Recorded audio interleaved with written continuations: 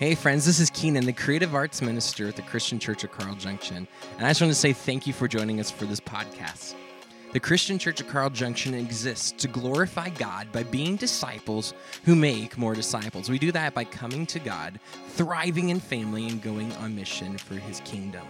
We hope that this podcast helps you take next steps in following Jesus with everything that you have. Now, here's today's podcast episode.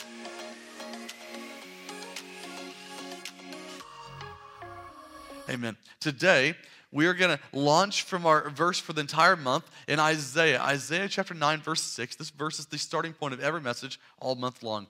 The prophet Isaiah, as God inspired him to write these words to the people, he wrote this, chapter 9, verse 6. He says, "For to us a child is born. To us a son is given, and the government will be on his shoulders."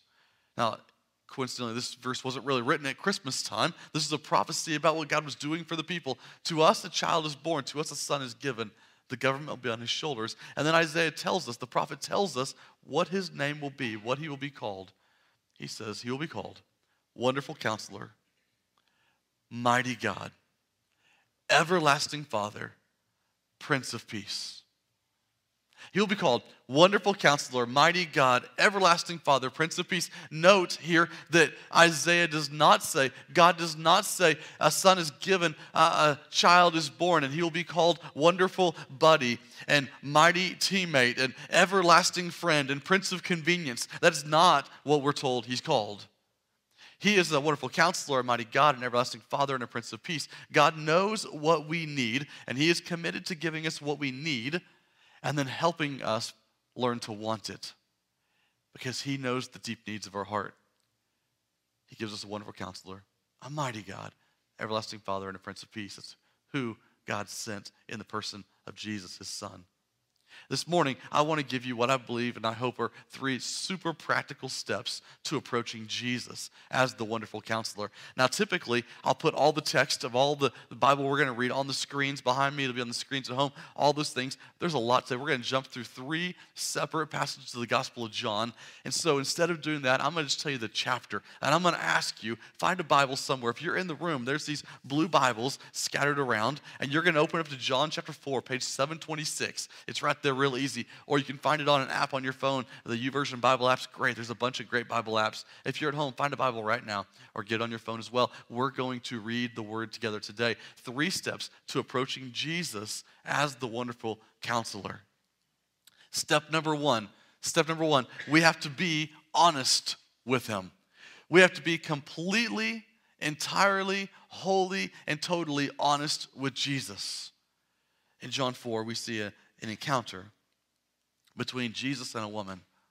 He's walking through an area called Samaria. Now, the Samaria area and the area Jesus came from, they didn't get along. There were cultural differences. There were all kinds of racial bias going on. And so for a Jew and a Samaritan, they were not going to be friends typically. But Jesus passes through the area of Samaria. He sits down next to this well. And it says in verse 7, it says, a Samaritan woman came to draw water. And Jesus says to her, he strikes up a conversation. He says, will you give me a drink? So his disciples had gone into the town to buy food. So Jesus is all by himself with this well. And this woman walks up and Jesus approaches her with a conversation. Will you buy me a drink? Now I got to pause there and make a point that you're going to see in all 3 of these passages that is true in our life, just like it's true here. You see, Jesus always makes the first move. He makes the first move with this lady here, and he does it with us too. He always takes the first step toward us. Always does. This woman walks up, and she doesn't say a word to him. In fact, we know from the context of her life that we're going to see a little bit of that in a moment. She was not excited to talk to anybody, let alone Jesus right here. She was going to silently go about her task and go on her way. But Jesus makes the first move, always. He does with you too. You say, well, I don't know, Adam. I've never been sitting at a well or a McDonald's and Jesus walks up and says, get me a Coke. That's never happened before. He never makes the first move like that, but I know it does because the Apostle Paul writes in the letter to a church of Romans, and he says, while you were still sinners, while you didn't know Jesus, while you had no idea you needed a Savior, before you even drew your first breath, before you were born, before you had done anything, before any of that happened, while you were still sinners, Jesus died for you. He always makes the first move. He made the first move before you were even thought of by your parents. He knew who you were going to be. When you were still in the womb, he knew you. And he made the first move. And then he made the second move. He's buried in a tomb. He made the third move when he walked triumphantly out of the grave to give you the opportunity to have life and not death. And he made a fourth and a fifth and a sixth. He made an infinite number of moves before you even were alive, because he wanted to do everything he could to come to you first. Jesus makes the first move, always. Here's with the woman here. This is what conversation ensues. The woman says to him, "You're a Jew and I'm a Samaritan woman. How can you ask me for a drink?" In parentheses says Jews don't associate with Samaritans. See, what the woman does here is when she comes to the well, looking to be silent, to be quiet, to do her own thing with nobody to talk to her, and Jesus makes the first move and says, "Hey, can you get me a drink?" Her head comes up, and she immediately begins to try to deflect, to dodge, to avoid, and to evade the conversation.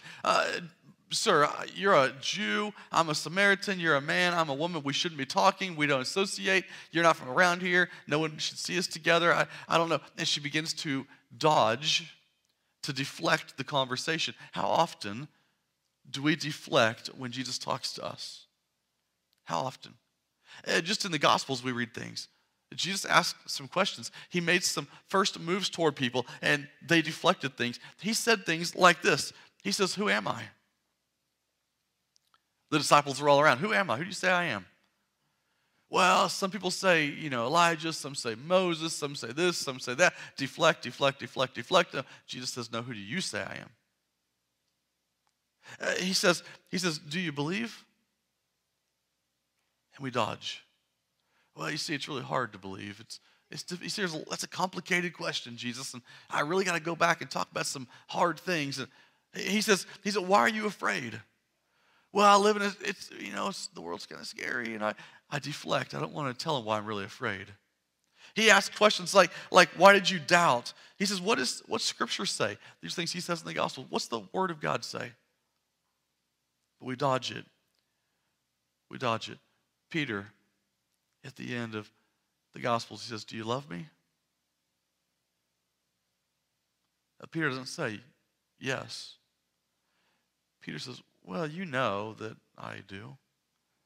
He deflects it. He doesn't answer it straight up. How often, when Jesus talks to us, instead of saying yes, how often do we instead deflect, dodge, avoid, and evade the conversation to put things back on our own terms? But if we want Jesus, the wonderful counselor, to make a difference in our life, to change something in our life, we have to be honest, completely, wholly, totally honest with him. The woman's not going to be. Let's keep reading here. Jesus says, "Well, if you knew the gift of God and who it is that asked you for a drink, you would have asked him and he would have given you living water." And he's going to have a conversation about how if you took the water I give, you won't be thirsty anymore, but the water you have this well, you'll thirst again. And it's this kind of confusing conversation the woman doesn't fully understand. And then Jesus, when he's trying to offer her life, Jesus then says down here later in John chapter 4, verse 16, he says, "Hey, go and call your husband and come back." Well, she says, "I have no husband." You see a little deflection there? Maybe you know what Jesus is about to say. And Jesus says, "Oh, well, you're right when you say you don't have a husband. The fact is you've had 5 husbands, and the man you now live with is not your husband." What you said was true. It was a deflection, but it was true. He says, "Go call your husband and then come back so I can tell you some things." And the woman says, "Well, I don't have a husband."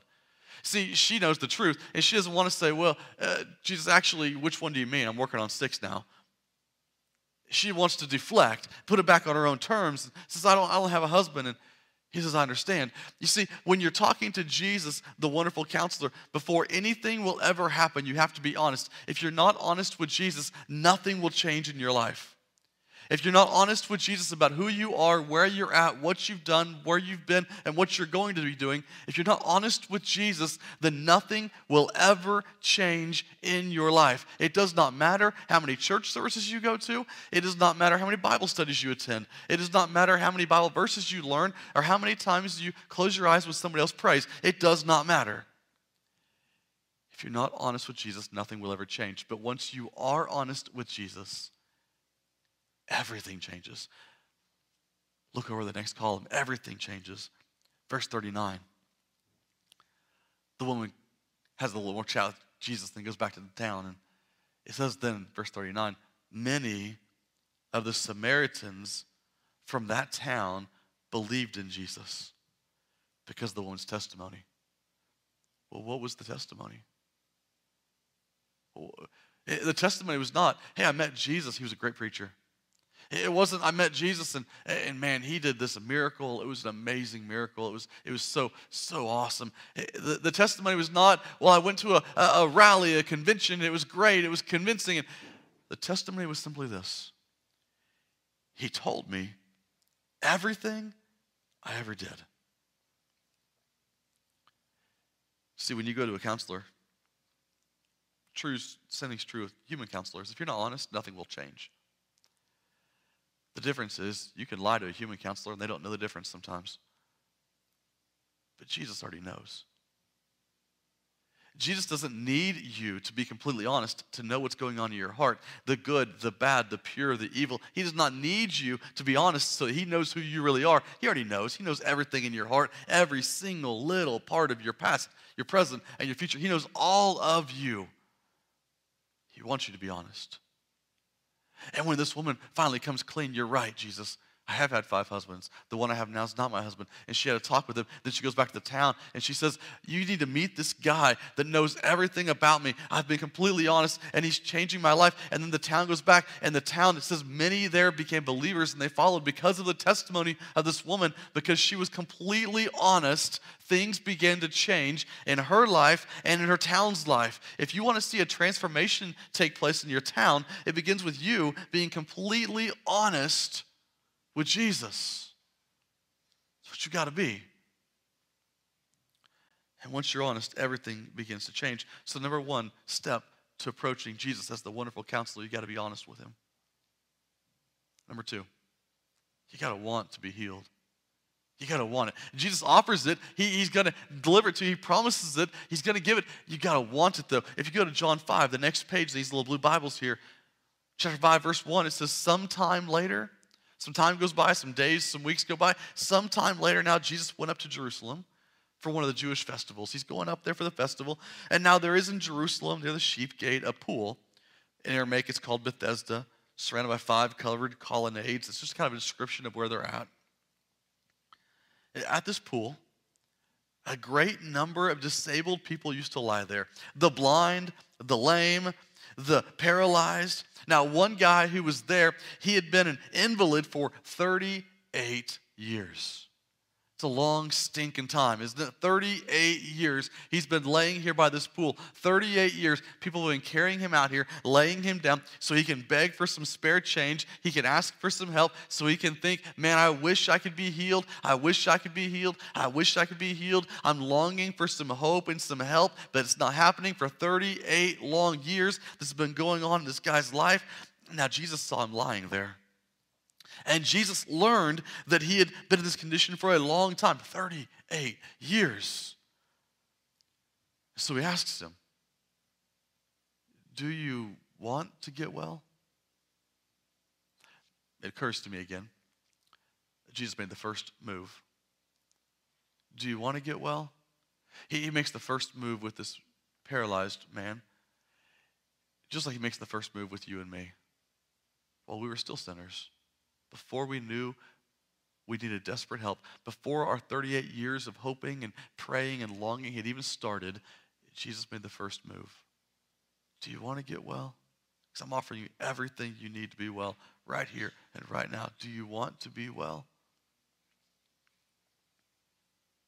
Well, sir, the invalid replied, I have no one to help me into the pool when the water is stirred. While I'm trying to get in, someone else goes down ahead of me. And would you look at that deflection? Well, you see, sir, I would like to be well. I would like to heal. I would like things to change, but no one's helping me. Well, sir, no one can expect me to do something to help myself. Look at my condition. I've been this way too long. I'm too helpless. No one could expect me to do anything. Deflect. The irony is that this guy has been longing for help and for hope for 38 years. And when the one who promises and has the ability to offer the very hope and the very help that he's wanted for so long walks up and says, okay, do you want it? Instead of saying, yes, 100 times, 1,000 times, yes, I want it, yes, help me, yes. Instead of jumping on the opportunity, yes, he deflects. Oh, no one will help me. Look, no one cares.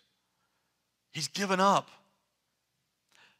And when the wonderful counselor talks to you and you deflect away from him, all you are doing is delaying the hope you've been asking for, the help you've been dreaming of for so long. All you're doing is delaying what you've been wanting. We do the same thing. Some of us in here right now, some of us online right now, some of us right here just feel so lonely. We live in a world that is broken. Our relationships are broken. Our families are cracked. Things are frazzled and things are falling apart and they are fraying at the edges and we feel so lonely. And maybe you came in here today, you logged on today and you're right here right now. I'm just so lonely. I just wish that I had some kind of family. You turn the TV on and you watch the family on the whatever you're watching, and you see how people make their own little family and they bond in their workplace and you see how tight they are and how great things are. And I just wish I could be a part of a family like this. And then someone walks up and says, hey, why don't you join me at Oikos tonight? Come to my family. Oikos means family, just a fancy word for it. Come to my family. We got a bunch of them in our church. There's 5 right now. We're looking to launch a 6th and maybe a 7th one in the next few months. Come join my family. Hang out. Be a part of that. And you know it's what you've been wanting, but the thought of going to someone's house that you don't know is a little bit intimidating. And you're like, I don't know those people. I don't know. You're going to eat food. I don't know if I have anything to bring. I don't know. And, I watch football, and that's Sunday night football, and I don't know if I can go to that. And I don't know what's going on. It's a little bit out of my comfort zone. I don't know if I can do the whole thing. And so I deflect. And then I sit at home. I sit at home feeling more lonely. Because I deflected away the help that I was hoping for. We say things like, man, I wish I knew the Bible better, because maybe you've determined that if you just simply knew this book better, if you knew these things better, and I believe this, if I know these pages better, the more I know what God is saying to me, the better my life will be. I got to know the Bible better. And someone invites you, hey, come to my Bible study, come to my group on Wednesday nights here in the church, my men's group, my ladies group, come to student ministry, send your kids to the kids ministry, come to these things. This is where you need to be. I don't know, I got to hurry after work. I got dinner plans. I'm tired. It's been a long day. I just want to relax. My favorite show's on TV. I don't know. I deflect away the help that I've been hoping for. I want to experience missions. I want to see what the world is like, and I want to see how God's kingdom is at work all around the world. And I know I've been invited to go to Niños right now, but man, that is so far out of my comfort zone. It costs a little bit of money. What about COVID? I don't know what's going on. I can't go. Excuse, deflection all over the place. So I sit at home and say, I just wish someone would let me see what missions is like. And we deflect away the help we've been hoping for. We do it just like the invalid at the pool. If you're going to approach Jesus as the wonderful counselor, you've got to be completely honest. If you're not, nothing will change. You've got to want what he's offering. He promises that he will heal everything that is broken. He will fix everything that is messed up. He will restore everything that is lost. He will return everything that was stolen by the enemy. Do you want to be healed? You can say yes, or you can deflect. Check out what happens to the guy at the end of John chapter 5. Right here, it says, Jesus looks at the man and he says, get up, pick up your mat and walk. And at once the man was cured. He picked up his mat and walked. It's that quick. Does that mean that the minute I'm honest with Jesus and I say, yes, I want to be healed, everything gets better and all the problems go away? Maybe not. There's still going to be some residual consequences to work through. We don't heal quite that fast overnight. Things take time in our relationships to mend back again. But I promise you, if you are completely honest with the wonderful counselor and you want the healing that he is offering to you in your body now, in your mind now, in your heart now, and in totality in your eternity, if you are saying yes to that, then something will begin to happen pretty quick. And I wonder for this invalid right here, this crippled man, how many years, how many minutes did he waste deflecting when he could have said yes and walked so much quicker? How long do we spend deflecting when we could have known this Bible better?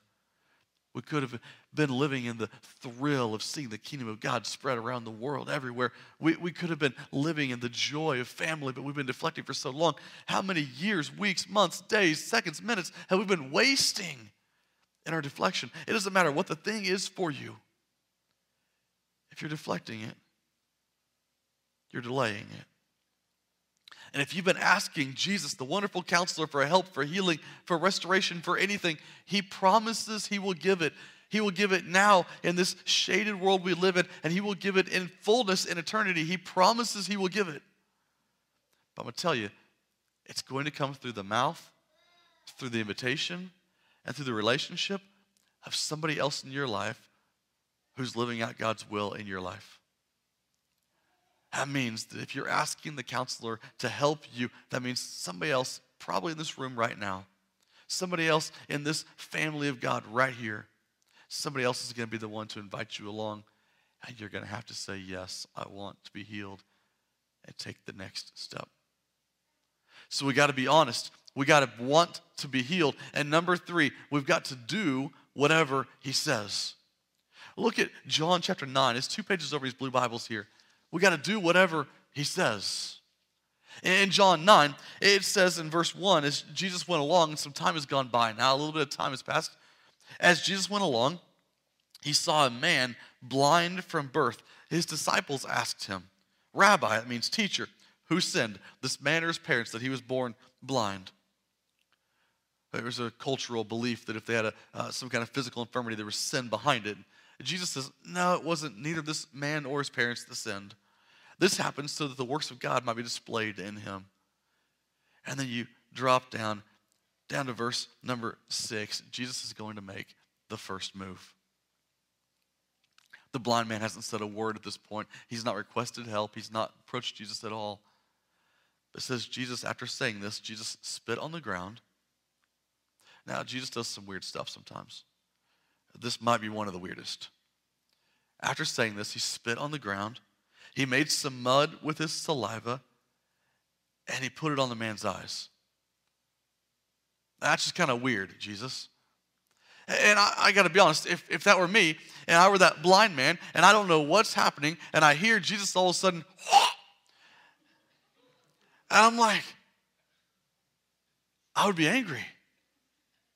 I mean, this blind guy, he is literally used to people spitting at him as they walk by. You know how messed up our culture can be? Well, there's the same way. When we don't think somebody can see us, or they can't hear us, or they don't know who we are, we will do horrible, broken, decrepit things. Jesus walks up. The man hasn't talked to him yet. Jesus tells the disciples it wasn't this guy or his parents that sinned, but this is done so that the work of God can be seen in him. And he turns, takes a step, spits on the ground, mixes the mud up. If I'm with this blind guy, I'm his friend, saying, like, wait a minute here. Jesus does some weird stuff. Jesus scoops up 2 piles of mud, puts them in the man's eyes, rubs them in a little bit. tells the guy, go now, wash in the pool of Siloam. Go wash them off now. If I'm the blind guy, I might have been tempted to kind of chew Jesus out a little bit. Are you serious? What did you do? If I'm with the blind guy, I'm like, man, now I got to go clean this guy up. What are you doing? Get him out of here. We react angrily when things are weird around us. What is going on here? The disciples are probably standing there like, oh, Jesus has gone and done it again. How many times does he do weird stuff? Matthew 17, another one of my favorite weird Jesus moments.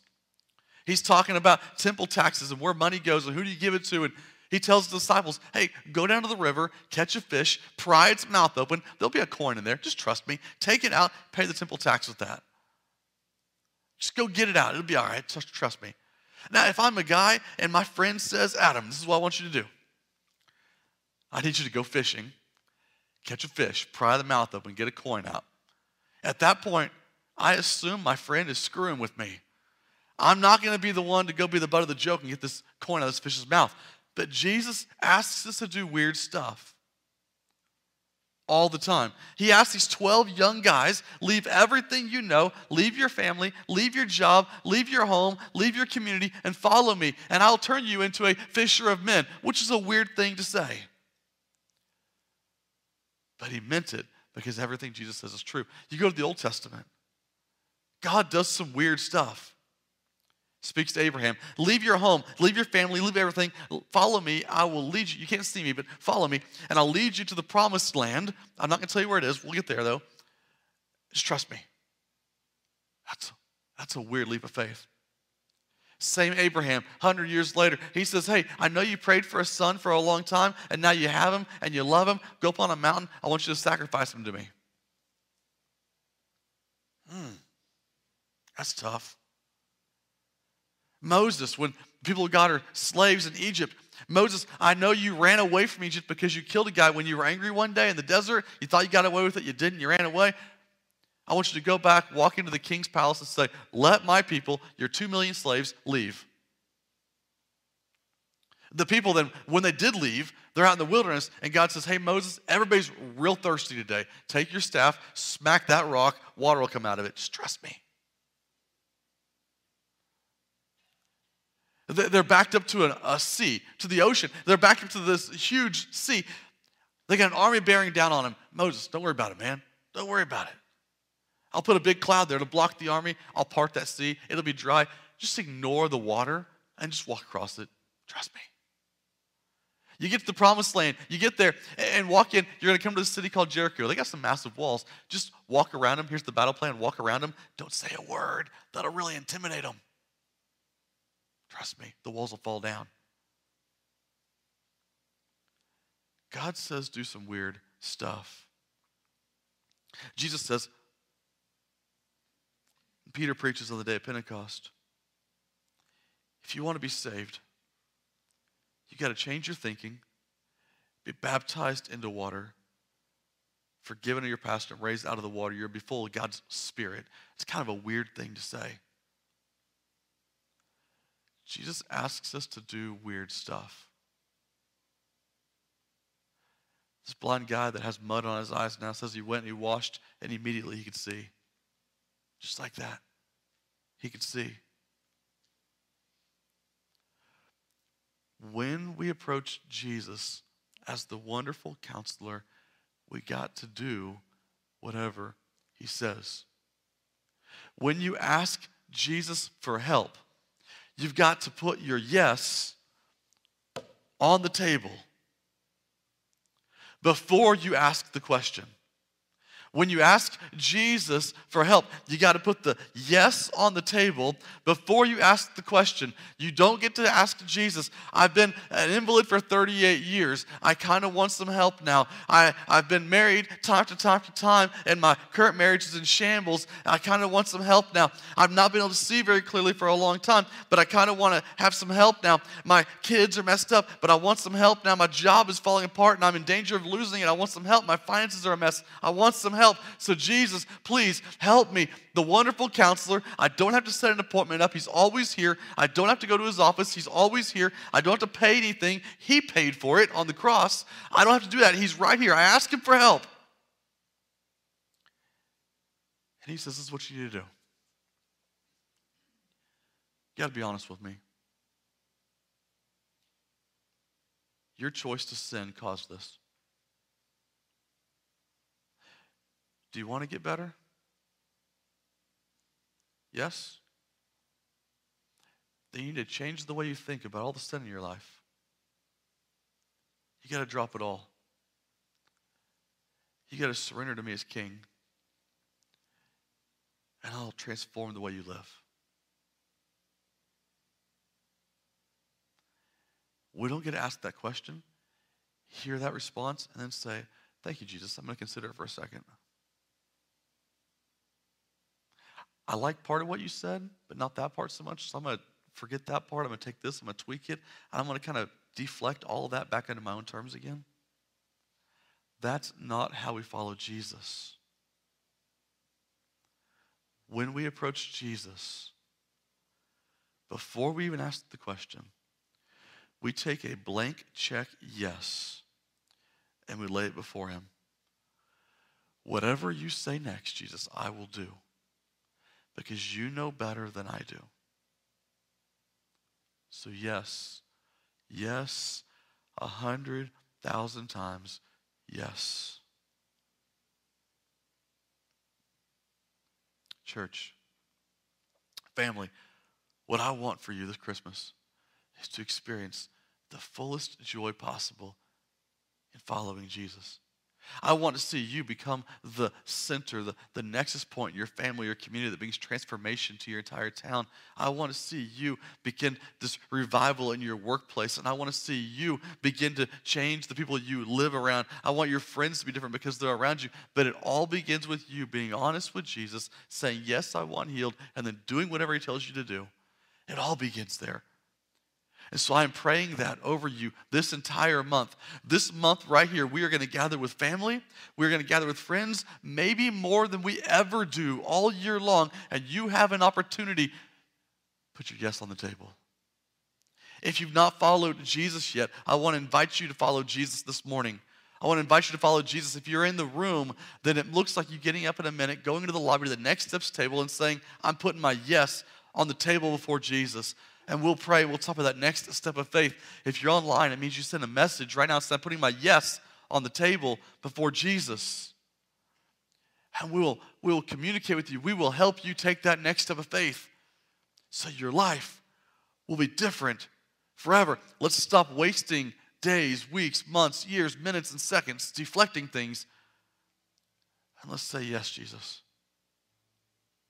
And let him transform, restore, fix, heal, and mend. If you've already followed Jesus, there's an area of your life, I know there is because I have the same in my life. There's some part of your life that you need to let go of today.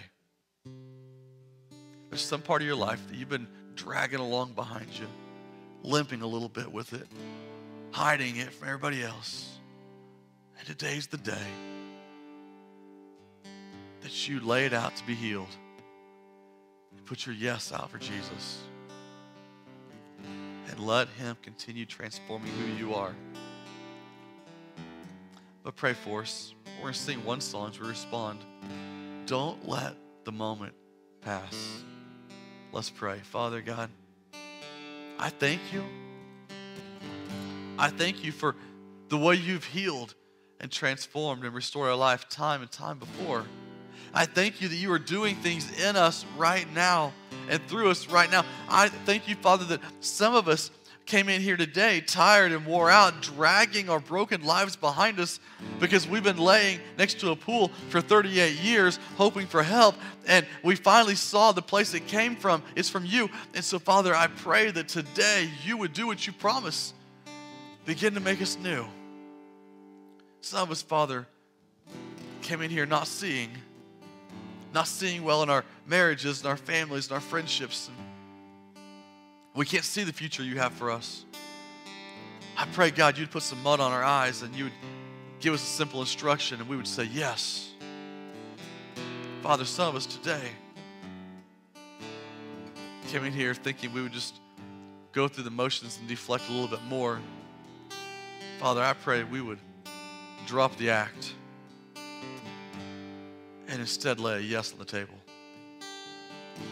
Father, I pray you would continue your transforming work in us and make us new. I pray in Jesus' name, amen. Thanks again for tuning in to the Christian Church of Carl Junction podcast. If you're looking to take next steps in following Jesus, please email me at keenan@cccj.church, and I would love to connect with you in taking your next step in following Jesus.